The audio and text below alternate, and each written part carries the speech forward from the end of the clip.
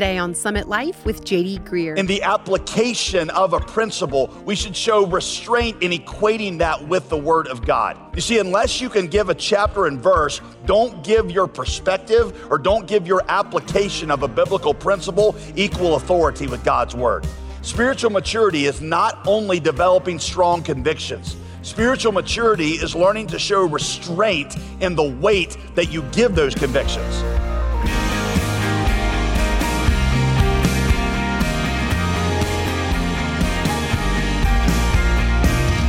Welcome back to Summit Life with pastor, author, and apologist JD Greer. I'm your host, Molly Vidovich. Okay, think about this for a minute. What would the church look like if it made unity in the gospel more important than disagreements over non-essential things? I mean, let's face it, most of the time we argue about the things we like or don't like about church, right? Well, today, Pastor JD teaches us about how to handle conflicts in the church over matters that are more about personal preferences than those essential to the gospel and salvation. When we learn how to prioritize healthy family fellowship over uniformity, then we will become the kind of church our communities need. Pastor JD called this message, Unity is Greater Than Uniformity. Romans chapter 14, if you'll open up your copy or turn on your copy of the Word of God, as you're turning there, I'll just tell you, this one is another doozy, okay? Chapter 14 and the first part of chapter 15 are one extended discussion about how to get along with people in the church who disagree with you on something that you feel passionate about. Paul is going to say that for many of these things, if not most of these things, unity in the church is more important than uniformity in our perspectives. Somebody in the early church said it this way: in essentials, we need unity. In non-essentials, we ought to give liberty, but in all things, we ought to demonstrate charity. That statement always gets attributed to St. Augustine. It is doubtful he actually said that, but who knows? Regardless, it is a concise summary of what the Apostle Paul is going to say here. Do you remember back when we went through chapter 12? Chapter 12 was the turning point in Romans where we went from talking about what God did in the gospel to how that ought to affect how we treat each other. Paul summarized the whole approach to the Christian life, Romans 12:16, as saying, live in harmony with each other. Because God has made peace with you, therefore you should live at peace with other followers of Jesus. Well, these chapters are going to explain how to do that, even when you disagree with people in your own small group on things that you find important. Now, I'm going to try to be very specific about certain things in our church that our members here at the Summit Church disagree on. I thought about teaching this whole passage just in very general terms, giving you some principles for how to get along and all that kind of stuff. But then I thought, no, that's not going to be any fun. Let's just be really specific. That'll be way more fun. Plus, I've been looking for a way to generate a lot more email that I have to answer, and this will be a great way to do that. So pay attention, okay? I guarantee you that I will say at least one thing today that is going to make you bow up, okay? You're going to be like, oh, no, he didn't, all right? If not, I feel like I will have failed as a preacher, all right? So I'm coming for, everybody look at your neighbor right now and say, he's coming for you, okay? So he's coming for you this morning, because he is. When you hear that thing that makes you bow up, when you hear it at that moment and not before, you're going to be ready to hear and to understand what Paul teaches you about how to process that emotion. All right, and if you send me an angry email this week, I'm just going to go ahead and tell you right now, that's okay. It's fine. I got an award this week. In fact, I snapped a picture of it. I was voted worst Christian of 2019. That is not a joke. There were different contestants that they evaluated criteria. I won over everybody in the world. I'm the worst Christian in Christendom in 2019. So your little, pithy email is not going to bother me at all because I've already gotten that award, okay? All right, chapter 14, verse 1. Accept anyone who is weak in faith, but don't argue about disputed matters. Paul is saying that there are things that we are going to disagree about in church that should not lead to quarreling or arguing or division. Doesn't mean we never talk about them. It just means that they shouldn't lead to the kind of arguing that leads to separation. Now, Paul is not saying with that there is never anything in the church we should not divide over. Have you read the rest of the New Testament throughout Paul's letters? He identifies things that should tragically make us separate from one another. In Galatians, for example, Paul says, Galatians 1:9, if anybody preaches any other gospel than what I am preaching to you, that is so important that you got to mark that person and you got to separate yourself from them. Do not allow that to go on in your church. In the book of 1 Corinthians, Paul says, if somebody is practicing open immorality, you've got to not just rebuke them, you got to remove them from your fellowship. So yes, there are things in the Christian life that ought to cause separation and division, but not everything rises to that level. And so Paul introduces a category here called disputed matters. There's a theologian named Michael Bird who gives 3 levels of importance for issues in the church that for years I've found really, really helpful. He said, number 1, there are matters that are essential for salvation, the gospel, who Christ is, who God is, the essential for salvation. That's category 1. Category number 2 are matters that are important to the faith and the church. They're really important, but they're not essential for salvation. Think of something here like the inerrancy of the Bible. That's something crucially important for the faith, but man, if somebody had some errors wrong in how they thought about different aspects, it's not like that's going to knock them out of salvation. Think gender roles. Think about certain dimensions of morality and our understanding of marriage. That would be in that category there. By the way, categories 1 and 2 are almost always spelled out chapter and verse in Scripture. But then there is category number 3, and that is matters of indifference, non-essentials. Debatable things, preferences, disputed matters, opinions. The Greek word for opinion is Twitter, okay? We are not to Twitter over inconsequential disputed matters. By the way, that's totally made up. Do not say that to somebody later as try to look smart, okay? I just made that up. But that is what Romans 14 is about. It is about the Twitterable matters. Not everything in Christianity is a first order issue, but here is the catch. And if you've been in church for any amount of time, you're gonna know exactly what I'm saying here. The longer that you are in church, the more you start to like your opinions on everything and think that everybody else needs to live by your opinions. In fact, in your mind, they're not even opinions anymore. They're just the way things are. And they are the way that mature Christians see the world. But here's the deal. For many things in the Christian life, God has not spelled out what he wants to the letter. For many things in the Christian life, he gives us principles, and he expects us to use wisdom in applying that wisdom to new situations. And that's maturity. Having the wisdom to know what the right thing to do is, even when it's not spelled out in Scripture. I mean, as a parent, that's my goal for my kids, right? I don't want to have to tell my kids what to do in every situation for the rest of their lives. What I want to do is I want to teach them principles so that they can figure out what to do on their own when I'm not around looking over their shoulder telling them exactly what to do. All right, well, Scripture does the same thing with us. It wants to give us principles so that when we go into a new situation, we have the mindset to be able to figure out what God wants. That's called wisdom. But here is the thing. We should always show restraint in equating our wisdom. In the application of a principle, we should show restraint in equating that with the Word of God. You see, unless you can give a chapter and verse, don't give your perspective or don't give your application of a biblical principle equal authority with God's Word. Spiritual maturity is not only developing strong convictions. Spiritual maturity is learning to show restraint in the weight that you give those convictions. Paul is going to introduce 2 contentious issues in the Roman church. Now, let me warn you, okay? These are not issues that we really struggle with anymore.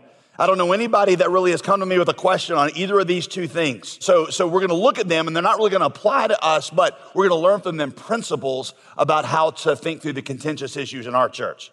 The first one is in verse 2. One person, Paul says, believes that he may eat anything. By the way, just for the record, that's me right there, okay? I love that verse. And I love the next verse. You vegetarians, pay attention to this verse. While one who is weak eats only vegetables, okay? Now, that verse is not really about the virtues of a carnivorous diet as much as I wish it were. That's not what it's about, okay? The city of Rome, here's what's going on. The city of Rome was filled with temples. And almost everybody in Rome was an idol worshiper. And most of the meat that was sold in the market had been presented to an idol for its blessing. And some of the meat had actually been offered to the idol as an offering. You've probably seen this in other countries or seen it on TV where they'll take an offering and they'll actually put it at the temple. The idol rarely will finish everything that you put there for it. So they would take that meat that had been offered to idol and they would sell it at a discounted rate in the temple. All right, and so some of the Roman Christians, particularly the Jewish ones, felt like that the fact that the meat had been offered to an idol, they felt like that permanently tainted it. And to accept the discount that you got from eating the meat that was offered to an idol was to participate in idol worship. Plus, a lot of the meat that they sold in the market was pork or had touched pork. And so Jews looked down on eating pork anyway. So to avoid all this, many Christians simply refused to buy meat in the market and they ate only vegetables. And they were like, hey, isn't that what Shadrach, Meshach, and Abednego and Daniel did in the book of Daniel? They refused to eat the king's meat and ate only vegetables, and didn't God commend them for that? So that's what we're going to do. We're going to be like them. But there were other Christians of the Roman church who said, no. We know that idols are not really gods. There's only one God. And God's power would counteract any of the idol magic. First of all, idols are just statues, so what can they do? So not putting any kind of curse on this meat. And if there were, God would overcome that. Plus, Paul, the apostle, clearly says that Jesus' blood has cleansed us, all things for us. So, right, pass the bacon. Let's save the money and let's eat the bacon. It's going to be great. Just curious, see how well you know yourself. How many of you had been alive at that time, you would have been on Team Veggie? You'd have been like, I've probably been an only vegetable eater. Anybody? Oh, everybody here is just so spiritual, right? Okay. A lot of us would have been there. Based on emails I get on other subjects, this is exactly where we would have been, all right? Some of you would have been on Team Meat Eater. That's issue number one. Issue number two, one person judges one day to be more important than another day. Somebody else judges every day to be the same. All right, here you got Jewish Christians in the Roman church who still thought that the Sabbath, which is our Saturday, was the day that you should worship on. I mean, that had been a huge deal in Israel for 1,500 years. So why change it? Furthermore, they thought that even though that they were Christians now, they should still observe Jewish holidays. Because God, after all, had established those holidays for Israel to remind them of various things throughout the year. They understood that these things weren't necessary for salvation. You didn't have to observe the holidays to be saved, but they were like, hey, observing them has got to be a good idea, right? Because God established these holidays. That's a halfway decent argument. Other Christians were like, no. These things are part of the old law. And the death of Jesus has completely released us from these things. Well, you can observe them if you want, but there's nothing inherently special about them. How many of you think I would have been an observe the holiday Christian? That's just what I'm going to do. Anybody, right? Several of us would have been in that category. I want you to note, all right, Paul has an opinion on both of these issues about which one is right. Thanks for listening to Summit Life with JD Greer.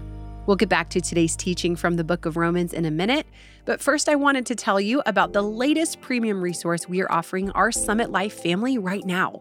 With your gift of $35 or more to this ministry, you'll receive the second part of a Bible study through the book of Romans written by Pastor Tim Keller. Not only will this Bible study help you gain a better understanding of one of the deepest, richest parts of the Bible, but it's also a great reminder of Pastor Tim's years of faithful gospel ministry as he takes us through the second half of the book of Romans. Be inspired to embrace this gospel message in all of its beauty and maybe even study with a friend. To get your copy, call right now with your gift. You can reach us at 866-335-5220 or visit jdgreer.com. And as always, we want to thank you for your continued support of this ministry. Summit Life exists because of the faithful giving of God's people. So thank you for jumping on board. Now let's get back to today's teaching from Pastor JD right here on Summit Life. Paul was definitely on Team Meat Eater. In verse 14, he tells us that. Verse 14, I know and I am persuaded in the Lord Jesus that nothing is unclean in itself. No meat that's been offered to an idol, it's not unclean. The pork is not unclean. In Colossians 2, he says directly that after Christ, there is nothing inherently special in any day of the week or in any holiday. And Paul calls those who did not understand this gospel principle, he calls them weak in their understanding of the gospel. He wants them to be strengthened in their faith by becoming better informed in the gospel. So Paul is not saying, hey, everybody's right here, okay? Everybody's got equal opinions, to each his own. Paul thinks the weak are wrong. And that's what makes this passage so helpful. because it shows you how you are to relate to people that you think are wrong on some issues that you're passionate about, when you're genuinely convinced they're wrong. Again, we're not talking here about things directly addressed in Scripture or things essential for the faith. We're not talking about it somebody who's like, oh, I think there are multiple ways to God, and I don't think the Trinity's true, and I think there are errors in the Bible, and I'm okay living with my girlfriend, or I think looking at pornography is okay. We're not talking about those issues.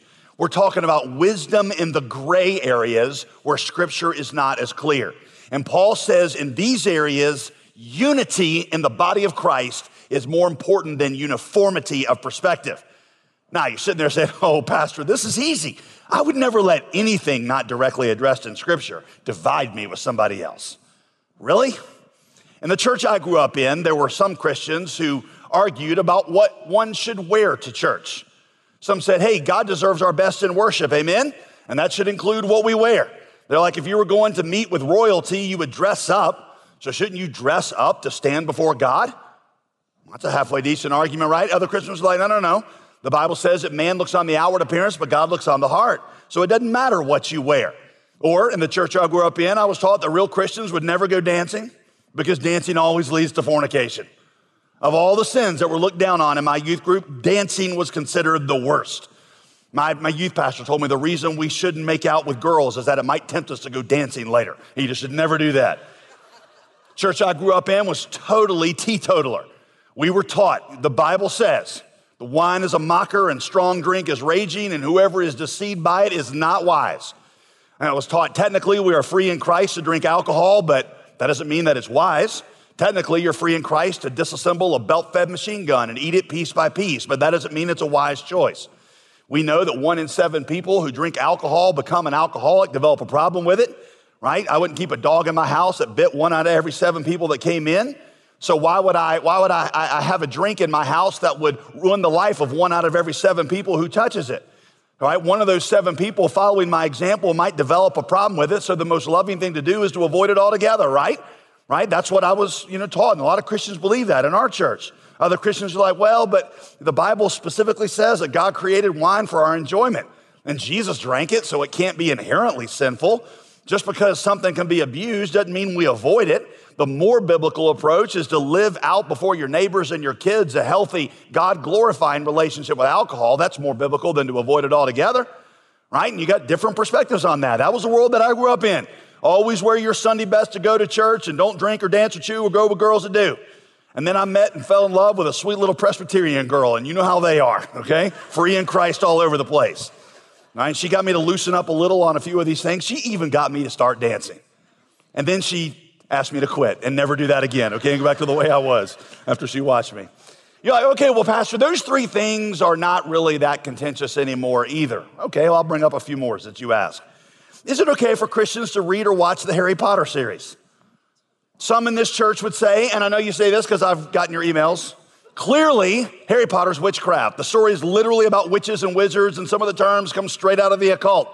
So no, the Bible tells us to avoid any hint of evil, and we should avoid any hint of Satanism. Others are like, yeah, but it's fantasy, like Lord of the Rings and Chronicles of Narnia. There's a good and a bad side. The kids even celebrate Christmas, so it's clearly not satanic. Plus, J.K. Rowling is a member of the Church of England. I've even got a book in my library called The Gospel According to Harry Potter, and I think it's fine to do it. Or how about, can a Christian do yoga? Some say, well, that's a Buddhist practice, and you can't separate the practice from the origins. I mean, yoga, after all, in its original formulations, is about clearing your mind and finding oneness with the things around you, finding oneness with God in everything, and that's not Christian, and technically they're correct. But others are like, well, but I'm not going into all that when I go do yoga. Yoga is just good stretching for me, and there's nothing anti-Christian about letting your mind rest and listening to gong sounds for a few minutes. All right, so we got Christians with different ideas on yoga in this church. Don't even get me started on yoga pants, okay? How about this one? Joby Martin says, get a homeschool mama and a public school mama together and ask them what is the best educational approach for your child. And then just get some popcorn and sit back and prepare for a UFC bout. The homeschool mama be like, sure, you can send your kid to that place where they outlaw prayer like in the times of Nebuchadnezzar and teach your kid that he came from monkeys and where he might get stabbed in the face by a gang member. That's fine, but we love our son. And we want him to develop a biblical worldview, so we homeschool. Statistically, they're more likely to walk with Jesus if you do that. So clearly, homeschooling is the godly choice. How could you choose anything else? And the public school mom is like, yeah, that's cool, but we just want our kids to have things like social skills. We think it's cool that little Timmy can churn his own butter and make his own clothes, but we want our kids to know things like math. And we think our kids need to learn how to deal with the temptation of the world and not just run from it. After all, didn't Jesus promise he would protect us in the world? He didn't command us to vacate it. And if all the Christians flee the public school, where's that going to leave society? How can we be salt and light in the world if we vacate it? So keeping our kids in public school is an act of love for our neighbor. And some of you, listen, just bowed up as I went through one of those two explanations. You're like, well, that's dumb, right? That is so dumb. I can't believe it. That's the point. You're passionate about those things. And people in Paul's day were just as passionate about meat being offered to idols and whether you should observe Jewish holidays. You're like, Pastor JD, what's your opinion on those things? I'm not telling you. I will not tell you. I will tell you on the school question, we have done all three. We've done private school, we've done homeschool, we've done public school, and we've seen advantages in each of them. Veronica did say that she cannot homeschool. She told me she could not homeschool all four at once because the Bible does clearly say thou shalt not murder. And she said that would have probably led that direction, so I couldn't do that. How about this one? Some believers say, a man like Donald Trump with such severe ethical and moral compromises and who says such derogatory things about others should never get a Christian support. I don't care what good you think he's done. He has encouraged division and bigotry in America. Christians supporting Trump is a compromise to our witness, and that is worth more than any supposed political benefit. So, #never Trump. And others will say, well, I'm not a fan of all that he says and does, but I like him better than the alternatives. And all the current Democrat candidates support abortion on demand. They publicly flaunt Christian ideas of morality and marriage, and they promote restrictions on religious freedom. So even though I'm not a fan of his character or his morality, I think the better choice is to vote for him. Just like God used the pagan King Cyrus in the Old Testament to help Israel, he can use Trump to do good things also. Right? Chances are most of you have a strong opinion on one of those two positions, and you have a strong opinion on all the above. So yeah, we might not argue that much anymore about eating meat offered to idols or whether to observe the Feast of Tabernacles, but there are hundreds of secondary issues that in this church we would feel contention over. All right, so my point today is not to tell you the right answer on any of those, or even my opinion on them. The point is, what are Paul's instructions on how to handle those conflicts in the church? Here they are. I'll give you a handful of principles. Number one, he says, you've got to obey your conscience. You have to obey your conscience. Let each one be fully convinced in his own mind. Whoever observes the day, they observe it for the honor of the Lord. Whoever eats, eats for the Lord, since he gives thanks to God. Whoever does not eat, it is for the Lord that he does not eat it. And in doing so, he gives thanks to God. In other words, whatever you do, you ought to be able to do it as an offering to your heavenly Father. Can you listen to that? Can you participate in that? Can you go to that as an offering, as an act of worship to God? And you need to be fully convinced that you can, because here's the thing. If you feel like something is wrong and you do it anyway, it is wrong to you, even if it's not wrong in itself. Is that confusing? Look at verse 23. Whoever doubts stands condemned if he eats, because his eating is not from faith. It's not done saying, God, I'm doing this as an offering to you. And everything that is not done from faith is sin. Does that make sense? Even if it's not wrong in itself, because you thought it might be wrong and you did it anyway, it was wrong to you. Strong opinions have existed since the beginning of time. It's just all about how you handle these conflicts in the church. You're listening to Summit Life with JD Greer. Our featured resource right now is the second part of a two-part study through the book of Romans written by Pastor Tim Keller. To get your copy, simply give us a call at 866-335-5220. That's 866-335-5220. Or you can give online at jdgreer.com. While you're on the website, don't forget to sign up for our weekly newsletter. Get ministry updates, information about new resources, and Pastor JD's latest blog post delivered straight to your inbox. Sign up when you go to jdgreer.com.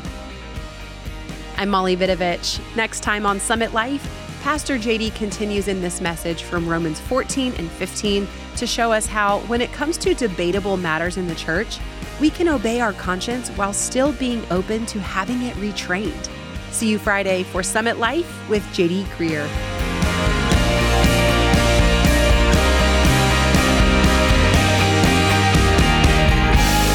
Today's program was produced and sponsored by JD Greer Ministries.